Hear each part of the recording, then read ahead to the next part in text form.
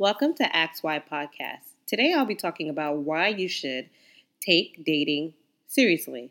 And this is a message for those who are in waiting, those who are single, and those who are sort of searching for their significant other.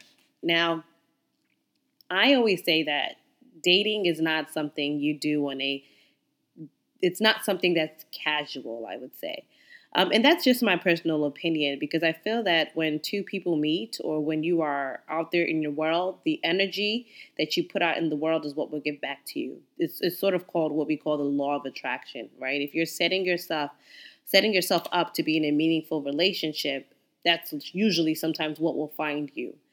But oftentimes you cannot find that by making the idea of dating so minuscule.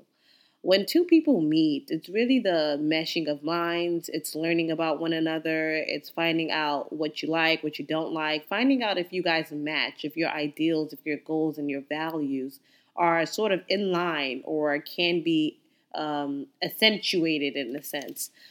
But in this day and age, I see a lot of young women, I see a lot of young girls, and oftentimes young men just date anyhow. This girl's pretty. The criteria is not of value. And they waste a lot of time. It's just almost wasting time. And people may say it's easy for me to say. I mean, I met my husband in 2005. I was with him since. We're married. We have two beautiful children. So I understand that my perspective is a little bit different. But even as a young girl, I would tell you that I did not date around. I dated maybe a couple of people, not many at all. But those who I actually and either admired their value, they were a person of interest, or they actually had a future. They were working towards something extremely important.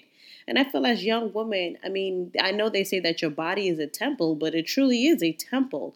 I think it's truly important for you to figure out what is it that you would like to see in a future mate.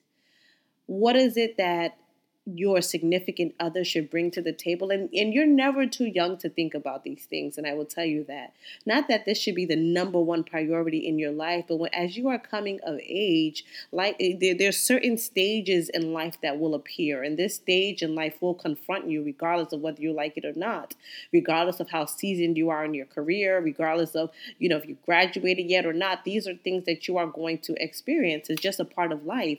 And I want you now at the age that you are in to start thinking about, what do I want my future to look like?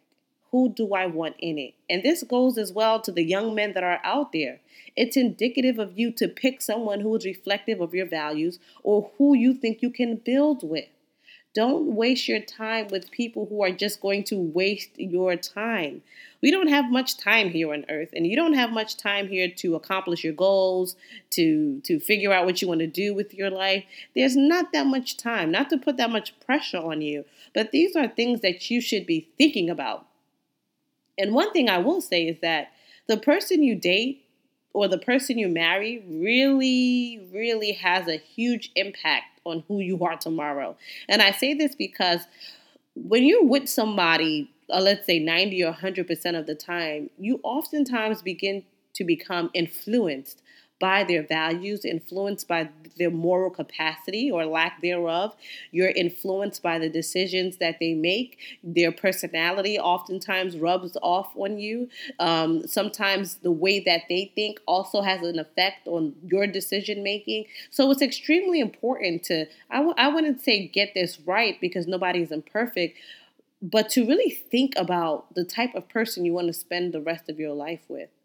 That really has a huge impact on your future success. Now, if you meet someone who's like-minded, who also has their own personal and individual goals that they also want to accomplish, who's confident in themselves and confident in the goals that they have for themselves, and in turn complements the confidence that you have, respects the fact that you have your own dreams and your own goals and your own vision for your life, and it's helping you achieve that on an individual level, but on a collective level, as a partnership, you guys have goals together. That's what you want to see yourself in. someone who values you, who respects you, who values your family, who respects your family. These are some of the markers of relationship goals. And I will say this again, relationships are not perfect. But it comes a time when you have to put your foot down and say, look, this is what I envision for my life, and this is what I want. And you will not find that by just casually dating any and everybody. What happens is that you actually sell yourself short. It's a lack of respect for yourself. You're not giving yourself the due justice of really taking the time out to monitor, to evaluate the type of men or women that you want in your life.